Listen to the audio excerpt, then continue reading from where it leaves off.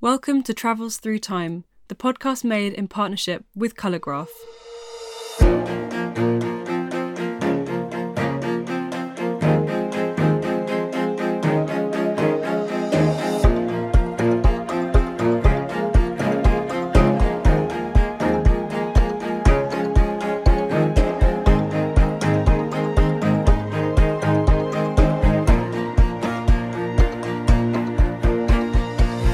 Hello, I'm Artemis Irvin, and in today's episode we're travelling back to a turning point in the Second World War, not only for France, but for one of France's most important and daring spies, Mathilde Carré. In May 1940, the German army stormed into France and threw the country into a dark and tumultuous 4 years of violence, deprivation and moral ambiguity. Indeed, this period is often brought up as a kind of moral thought experiment. What would you have done?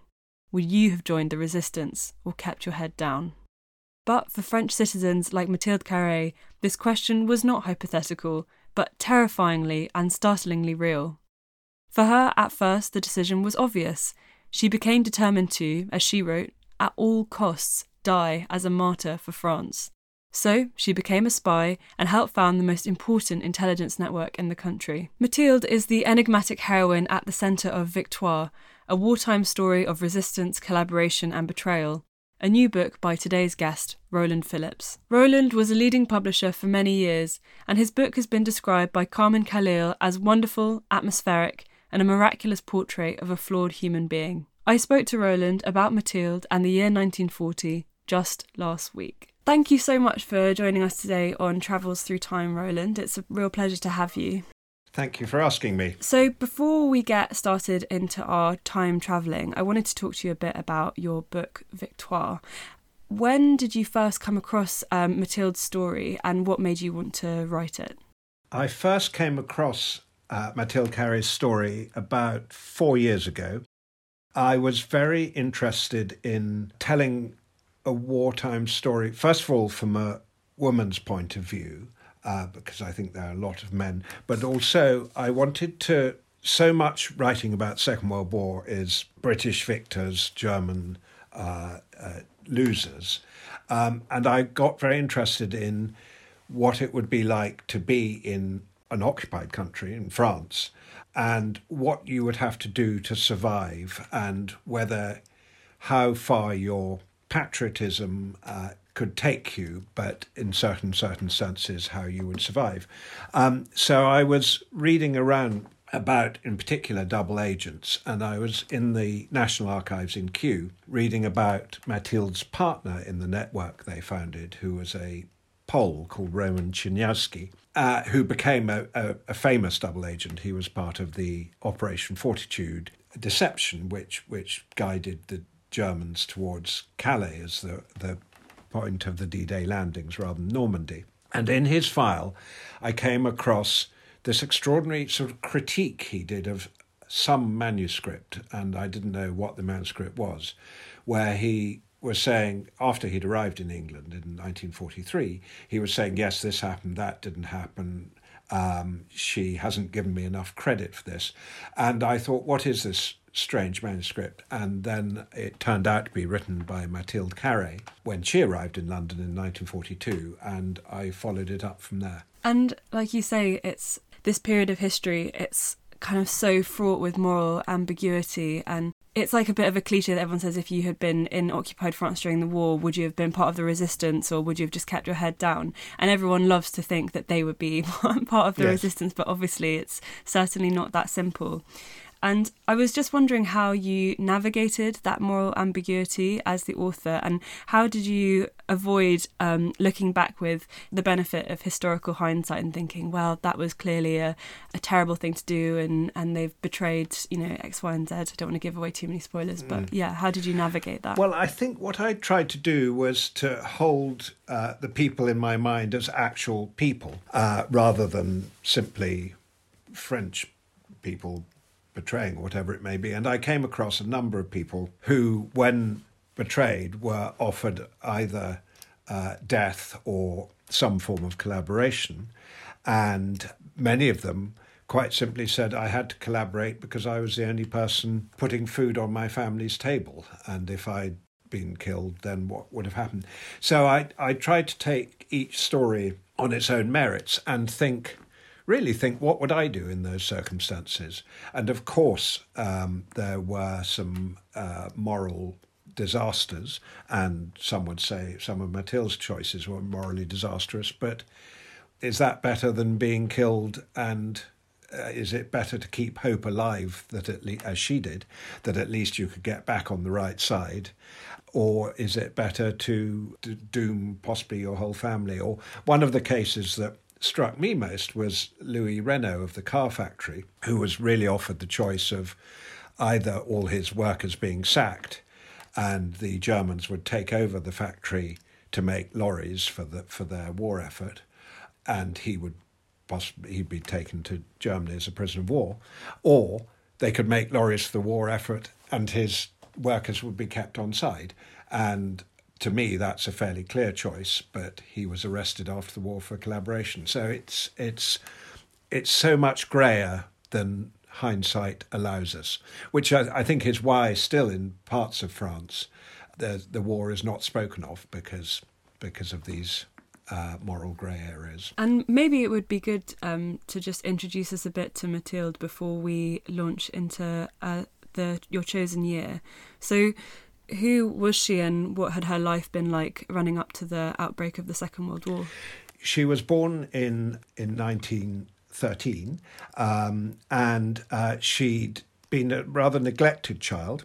She'd lived with her grandparents in the Haute-Jura, in the mountains in the south, never really known her parents. And she had a sort of terrific yearning to be loved and to be important, and this sort of strange strain, which was very unfulfilled.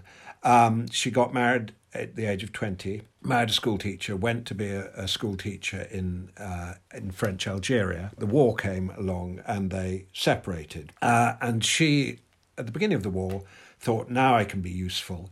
And she became a nurse and nursed throughout the fall of France, which she saw some terrible sights, which we'll come on to.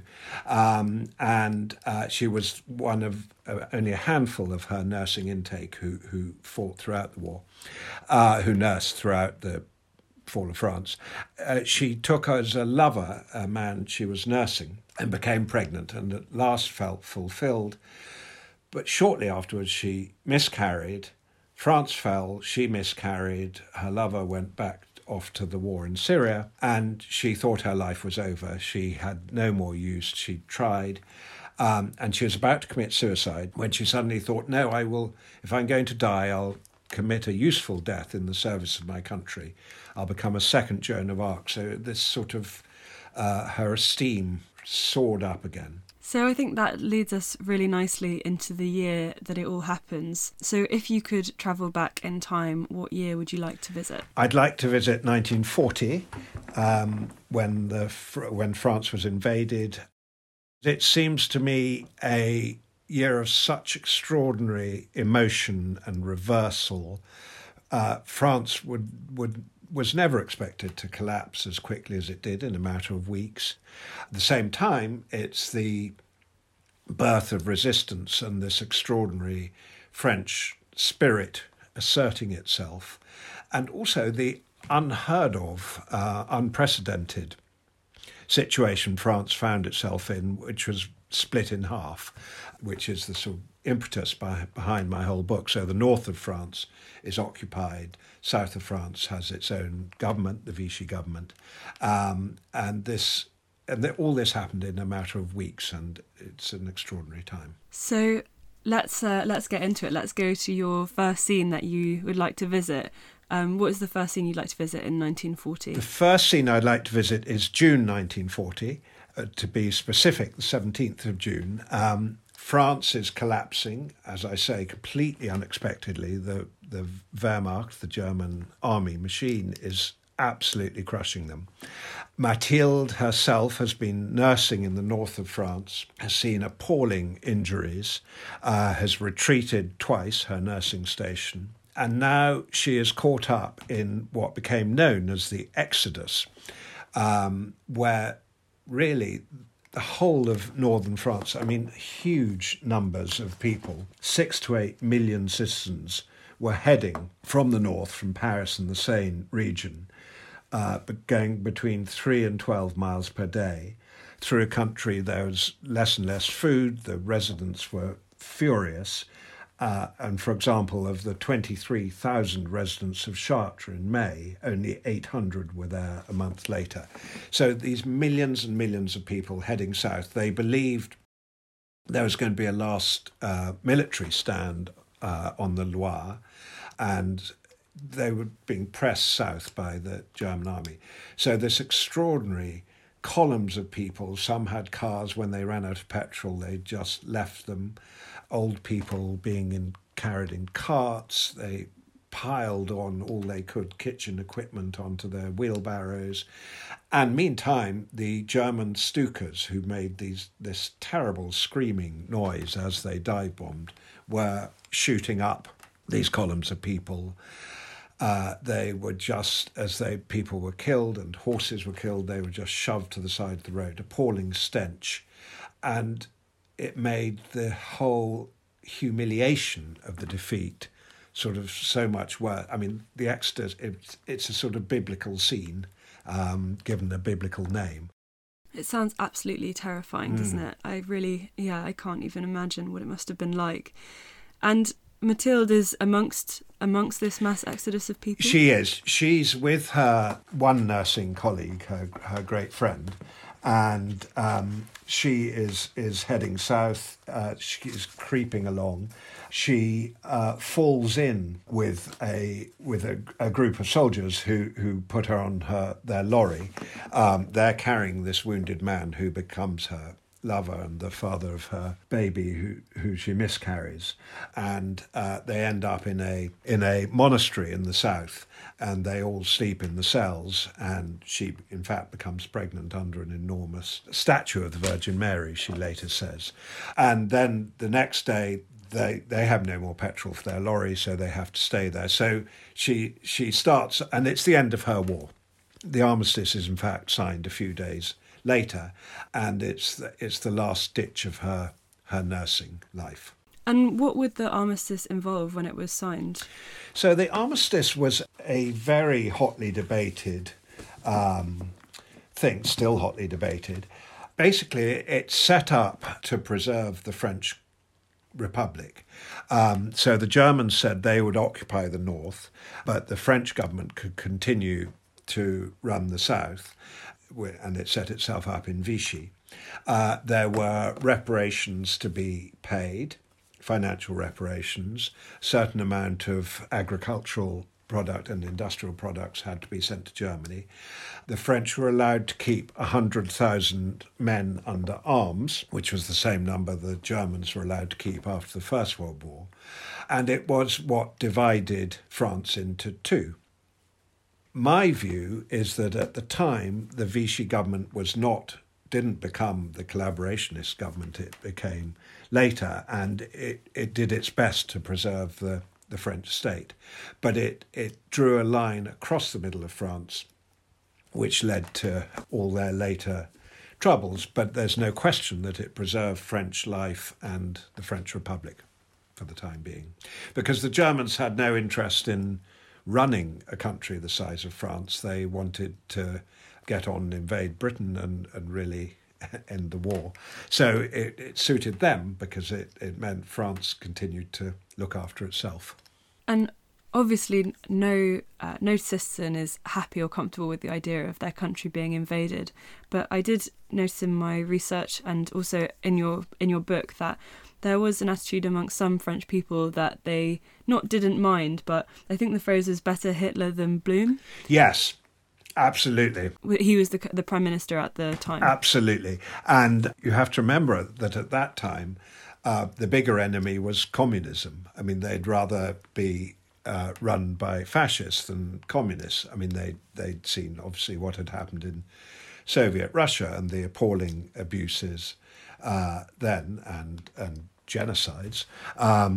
And throughout the war, that this was the sort of great debate, and in particular when came to trials after the war. Many people thought communism was a worse enemy than Hitler. So, yeah, absolutely. And what is Mathilde's state at the moment? You mentioned that she has she's led an unfulfilling life leading up to the outbreak of the war, and she does find purpose in nursing.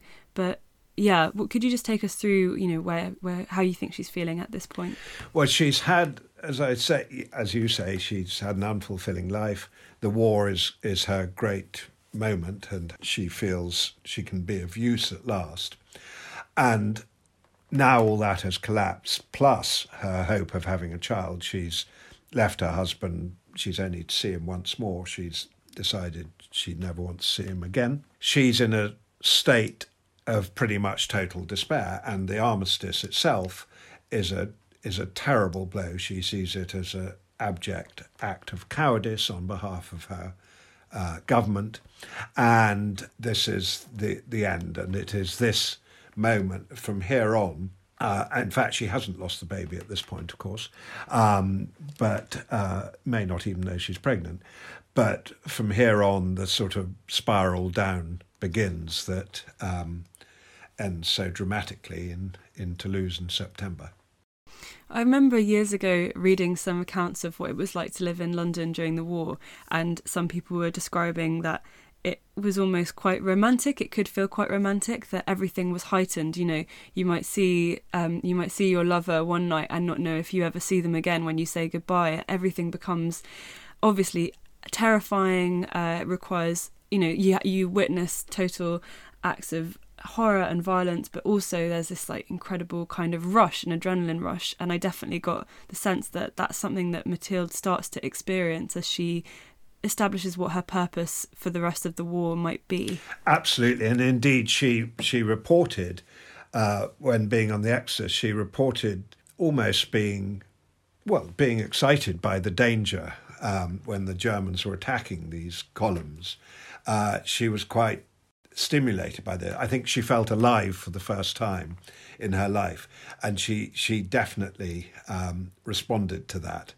And I think just before we move on to the next scene you want to visit, which is this moment of huge emotional kind of crisis, and you've sort of outlined it briefly in the introduction, I just wanted to talk a bit about why had this happened to France? Why did France fall so quickly? What was going on there? Well, militarily, they were simply unprepared for the new type of German attack. I suppose, in a sense, they were fighting the last war again. They were expecting a sort of dug-in trench war, which they would win. France did delay too long.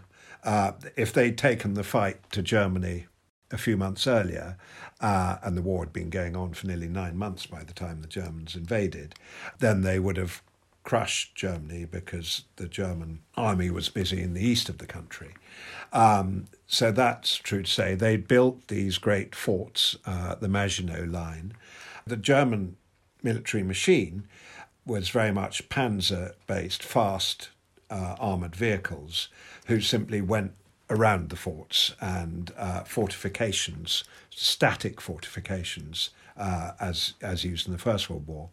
And they simply weren't prepared for the new blitzkrieg type of warfare, as the Germans just punched a hole in the Maginot Line and came storming on. So moving on to our next scene, we've arrived in the south. Would you like to tell us where we are? We're in Toulouse, which is in the southwest of France, in the non-occupied zone, Zone Nounou, as it was known, non-eau, I mean. So that's Vichy, France. And at that point, you really wouldn't know France had been conquered. There's plenty of food. There were no curfews in the south. Life went on pretty much as normal. Toulouse, as a big city, was a great meeting point for refugees from the north, including Mathilde. It was easy to get into neutral Spain from there, and so on. So there is Mathilde. She's lost her husband, she's lost her baby, she's lost her lover, she's lost her purpose, which was nursing and fighting for France, and she decides her life is over, and she's standing on a bridge over the Garonne, the huge river that runs through Toulouse, when suddenly she has a sort of revelation that she's going to become a second Joan of Arc, as she puts it, and commit a useful suicide in the service of France. And she is prone to these great mood swings throughout her life of going from elation and importance to suicidal depression. But this is a moment when she decides the war isn't over for her. She doesn't know what her role will be, but she's going to be of use. So she comes down off the bridge, and 3 nights later, in mid-September, goes to a restaurant in Toulouse called La Frégate, which is still there, with a girlfriend. And across the room, her eye meets this rather remarkable, very small, green-eyed, energetic man with terrible teeth, as she says, who catches her eye, and outside the restaurant he approaches her and he gives a false name. He pretends he's French and brought up in Romania, hence his terrible accent, and says, could she come to his hotel the following day and teach him French? And I don't think that was his only motive to learn better French either, which she does.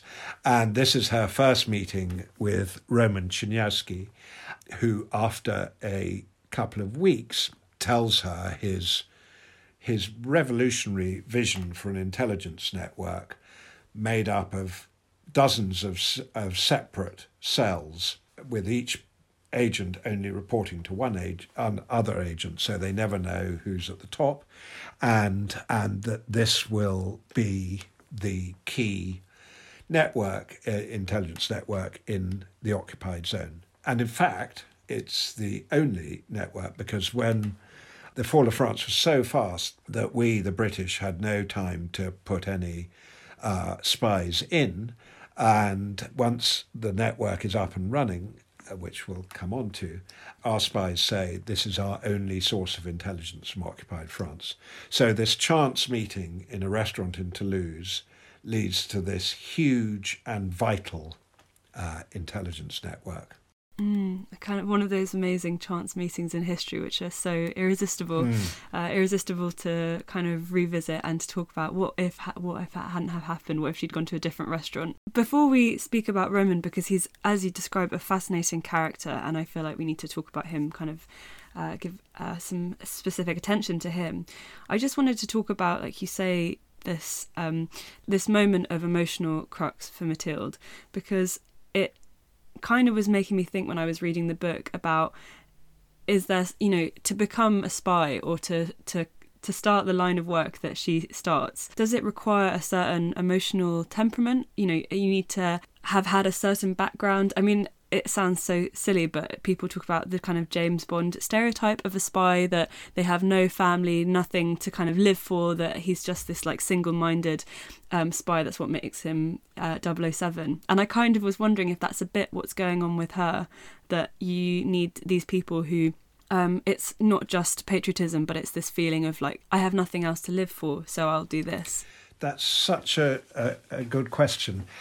I think you're right to a point. I think because she had no emotional ties, because she didn't feel that close to her parents or her brother, who was much younger, her husband had gone off. He was fighting in Syria, and she now despised him anyway.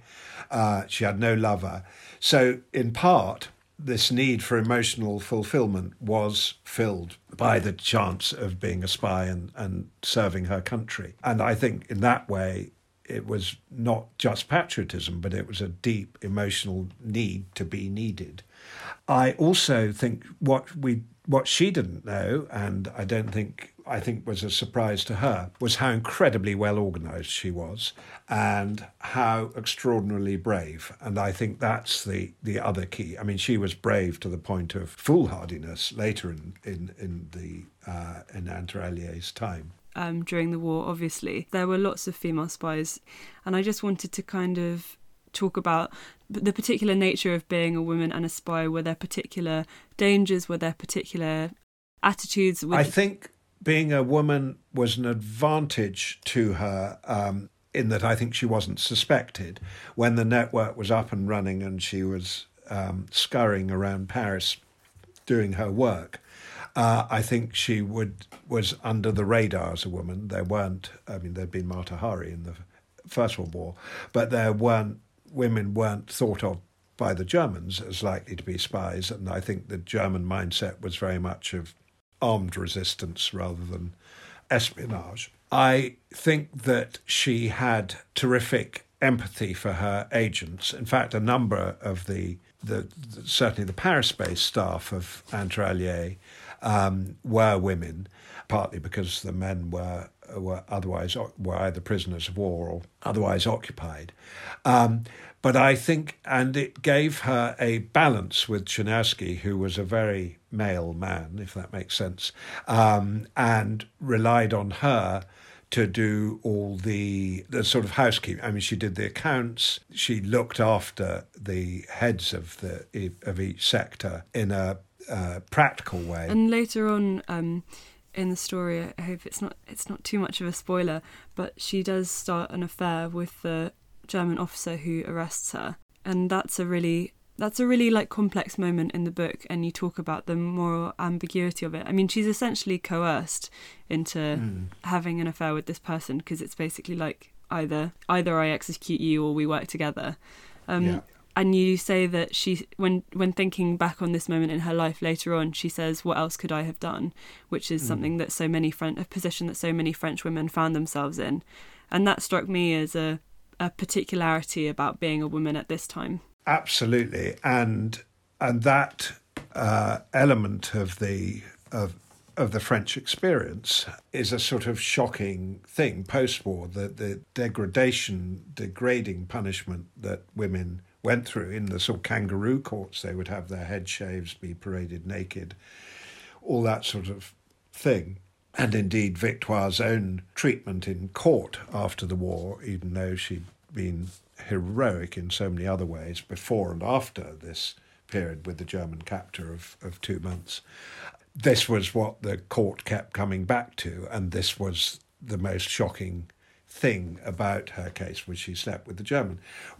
She slept with the enemy, whereas it's reckoned of the prisoners of war in Germany, French prisoners of war in Germany, it's reckoned there are around 80,000 babies born to French men and German women in the war, but none of those men were criticised for a moment for having affairs with the enemy. So I think it's a dark and contemporary moment too. It's a very dark question mark over France, the treatment of women who slept with men. And as you say, I mean, Hugo Bleicher, her captor, came to her room and undressed and slept with her on the day after he'd arrested her first day out of prison. And she describes how complete, she was understandably in shock, and what else could she do? So turning now to Roman, the man who you describe as her salvation when she meets him in that restaurant, what kind of person was he, and why was he so energised about this espionage network that he'd come up with the idea for? What motivated him? What motivated him was patriotism for Poland. He'd been an airman. He'd had a crash in the Polish Air Force and been put into the Polish espionage service pre-war. Then he joined up the Polish army in France, Polish regiment, and was also a casualty of the war, who was in Toulouse. What he had was total belief that espionage was the fourth way, so air, sea, land, and spying. And in the end, spying was going to be the vital thing. So he had total belief in espionage, and then came up with this. He had an epiphany, really, where he saw this idea of the interlocking sectors all reporting to one person, him, and as being a radical new way of running a network, having a network, and so he was immensely energetic, total belief in espionage, and he had this brilliant idea. And he was a refugee from Poland, almost. He was a refugee from Poland. So at the beginning of the war, he'd been in a Polish regiment fighting for France, or for the Allies. And when France fell, that regiment was disbanded, and he remained in France, where he had this idea. Hello. At Travels Through Time, we're incredibly proud to be partnering with Jordan Lloyd and Colourgraph. Jordan is one of the world's leading visual historians. Through his excellent craftsmanship, he brings black and white photographs of the past to life in startling colour and clarity. Jordan's extraordinary work, as well as that of his contemporaries, can be found on the website colourgraph.co. At colourgraph.co, you'll be able to explore the process and history behind the colorization work, but most excitingly of all, you can also buy some of these beautiful photographs as museum-grade fine art prints. They make an unusual and striking present for that friend or family member of yours who loves the past, and they're an excellent addition to any room. Whether it's a colorized photograph of the US Capitol building from 1846, or a candid shot of the Beatles from 1964, you're pretty sure to find something that enchants you. I know I certainly have many times. It's hard to explain really over audio just how cool these prints are, so I encourage you to have a look for yourself at colourgraph.co. What's more, Travels Through Time listeners get 10% off when they enter the code TTT at the checkout. So, the dream team are somewhat assembled in Toulouse. Maybe we could move on now to your final scene that you'd like to visit. Once they've decided that they're going to found this intelligence network. Take us there, where are we and what's happening? So we're now in November 1940. Mathilde and Roman have agreed to found the network. She has been inducted into the idea shortly before, in October. They've been to Vichy together, to the French capital, to meet the remains of the French Deuxième Bureau, as their MI5 equivalent was called. So they've met them, and they're now on their way to Paris. And she, as a French citizen going home, is allowed to cross the demarcation line between the occupied and non-occupied zone on the train. Roman has to go by a different route, which involves getting a bus, meeting a friendly person, giving him a lot of money, who then walks him across the line in some deserted spot, and then he gets on another bus, all with the false papers. She hasn't been in Paris since she was there briefly to, in fact, get a medal for her nursing work. So it's her first time back in Paris. She hasn't seen her parents, in particular her mother, who is quite an influence on her, although they're not particularly close. And she is horrified by what she finds in Paris. Swastika banners hanging over the great boulevards and hanging off the Arc de Triomphe. Rationing has begun. It's a defeated city. German soldiers filling the cafes. The Germans got a fantastic rate of exchange, which meant their Reichsmarks went very far, so they quickly emptied the shops. She is appalled at what she finds, and that at the same time gives her an even more energetic boost. So on the day she arrives, the afternoon she arrives, she immediately finds a place, a headquarters for the network. She brilliantly finds somewhere which has a converted artist studio in the roof, where they can eventually run an aerial for a radio. She squares off the landlady. Doesn't tell the landlady what she's doing there. She has to pretend that she is Roman's cousin to the landlady, so that there are not too many moral questions asked. So on the day she arrives, 14th of November 1940, she immediately has everything prepared for Roman, who arrives that evening. They go to dinner with her mother, who they don't dare tell what they're really up to. She's appalled at this diminutive Pole who seems to be her daughter's lover, but nevertheless agrees they have to live together. And the very next day, the 15th of November, is when they start writing the Spy's Handbook.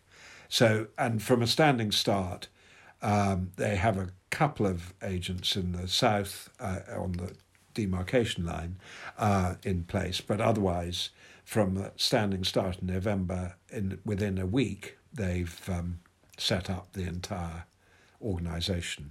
They have a bit of luck. One of the things Interallié does is tells the Allies where the German soldiers and Luftwaffe in particular are, so that the Allies can know where to bomb and know where the bombers. The Blitz is just starting. 14th November is a very big day. It's the first day of the Blitz over London. It's also Neville Chamberlain's funeral. He, of course, being very much blamed for Britain not being rearmed for the war. So from the start, they're able to start telling the Allies where the planes are taking off from, and so on. But Roman realises, on whether they start writing the Spy's Handbook, that what he doesn't have is a list of all the German insignia on their uniforms, so that they can their spies can tell them what regiments they belong to and things. And remarkably, he goes to a second-hand bookshop where he finds a pre-war book with all this information in, so he buys it under the noses of the German occupiers that's going to give them away. So it's a moment of high excitement for them, and this is now they're going to begin to save the war.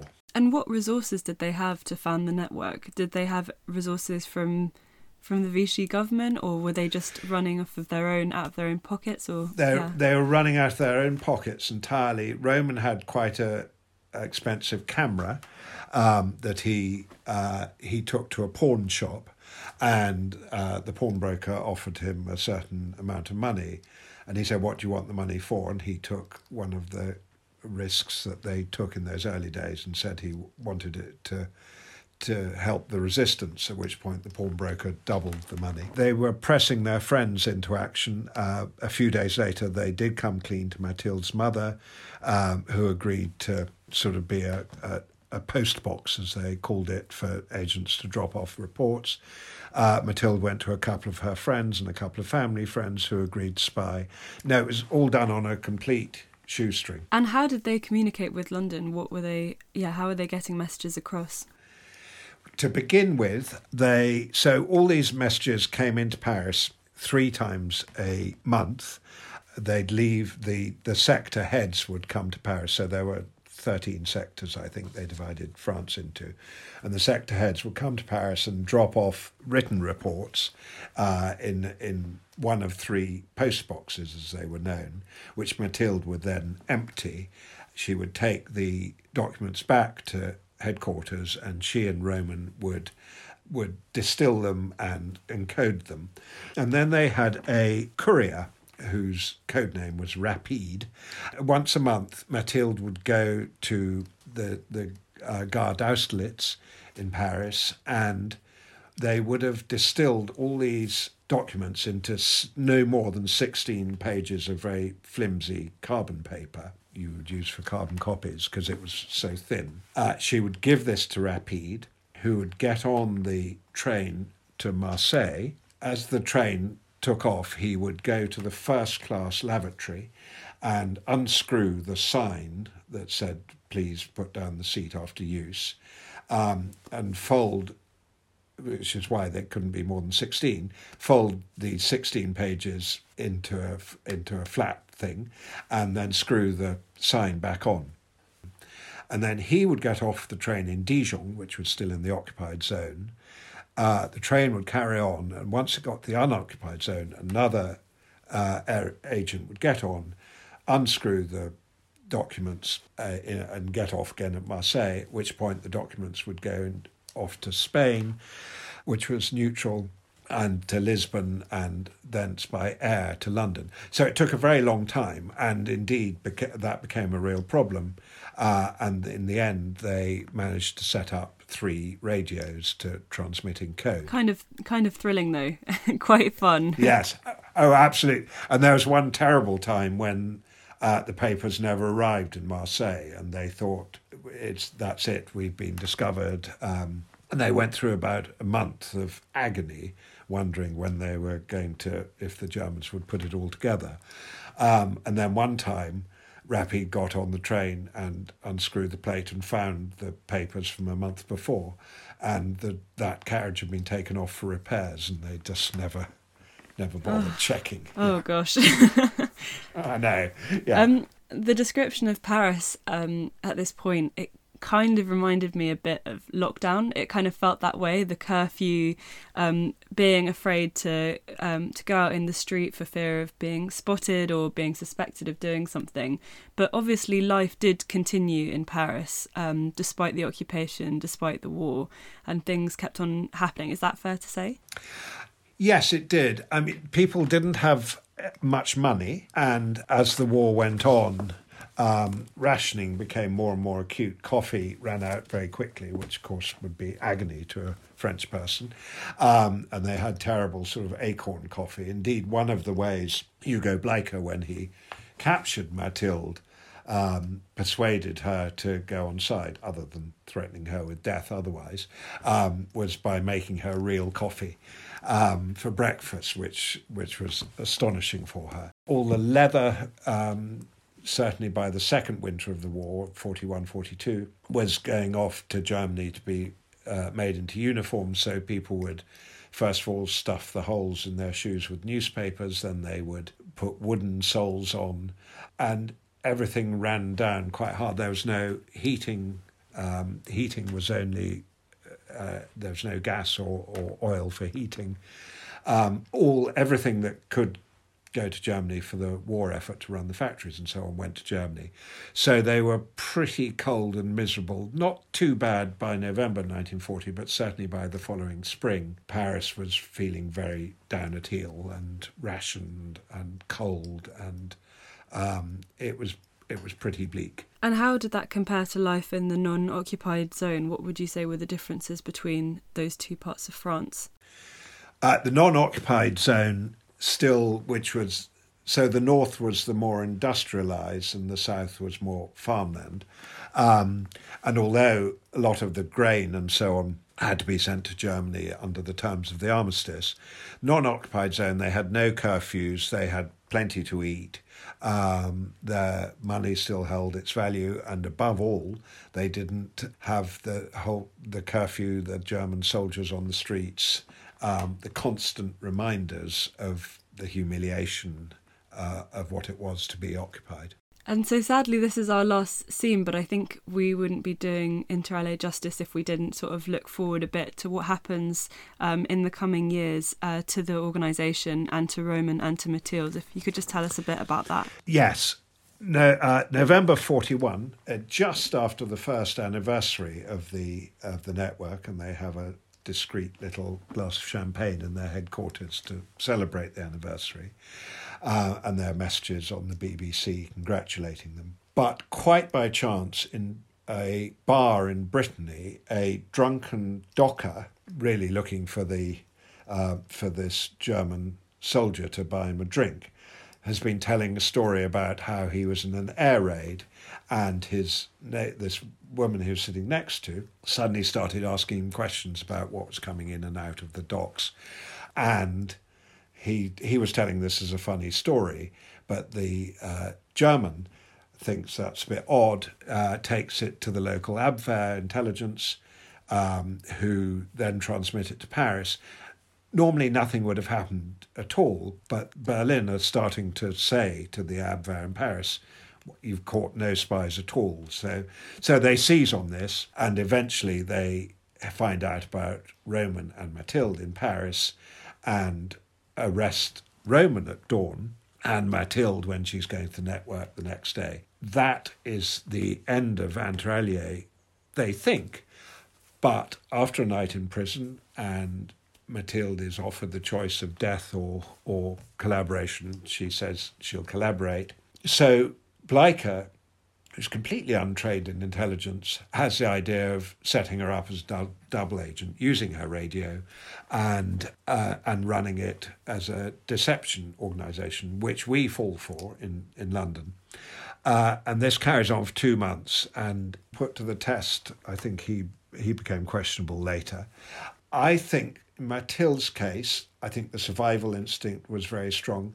I think even when she was betraying her country, she still kept some sort of belief that she would get back on the side of right. So survival and a belief that she'd done it once and she could do it again. And I think that's what kept her going. Not all of them. Some of the spies who were captured, inter alia spies who were captured in those early days, remained pro-German right to the end. But I think in her case, she had this remarkable spirit and courage that was what kept her going. Yeah, she's a remarkable, flawed but complex character, and it's been a real pleasure to travel back to this moment in her life and to go through it with you. Just before we head back into the present, what memento would you like to bring back with you from 1940? I would like to bring this handbook that Mathilde typed up and she and Roman came up with, the Spies Handbook, how they wanted their spies to work, because it's an extraordinary document that I think would be of incredible use even now, if you were setting up a spy network. But it's the feeling as I held the original of this document, and you could see her, which keys on her typewriter were pushing into it, and there were the little drawings of the insignia and so on. Just took me right back to what it must have been, both the excitement and the danger of being in this attic in the middle of Paris and dreaming this dream of how they were going to save the country. It was such an evocative, amazing document. Yeah, I can imagine. Whenever we ask guests on the podcast that question, it's something about the material object and it really transporting you back to that moment. Everything becomes so real. I always get like a bit kind of, oh yeah, wow, sounds amazing. Well, thank you so much, Roland, for joining us on Travels Through Time. It's been such an interesting conversation. I've enjoyed it a lot. Thank you so much. Thank you for asking me. That was me, Artemis Irvin, speaking to Roland Phillips about his new book, Victoire, a wartime story of resistance, collaboration and betrayal. It's published by The Bodley Head and it's available to buy now. I hope you enjoyed that conversation. We'll see you next week.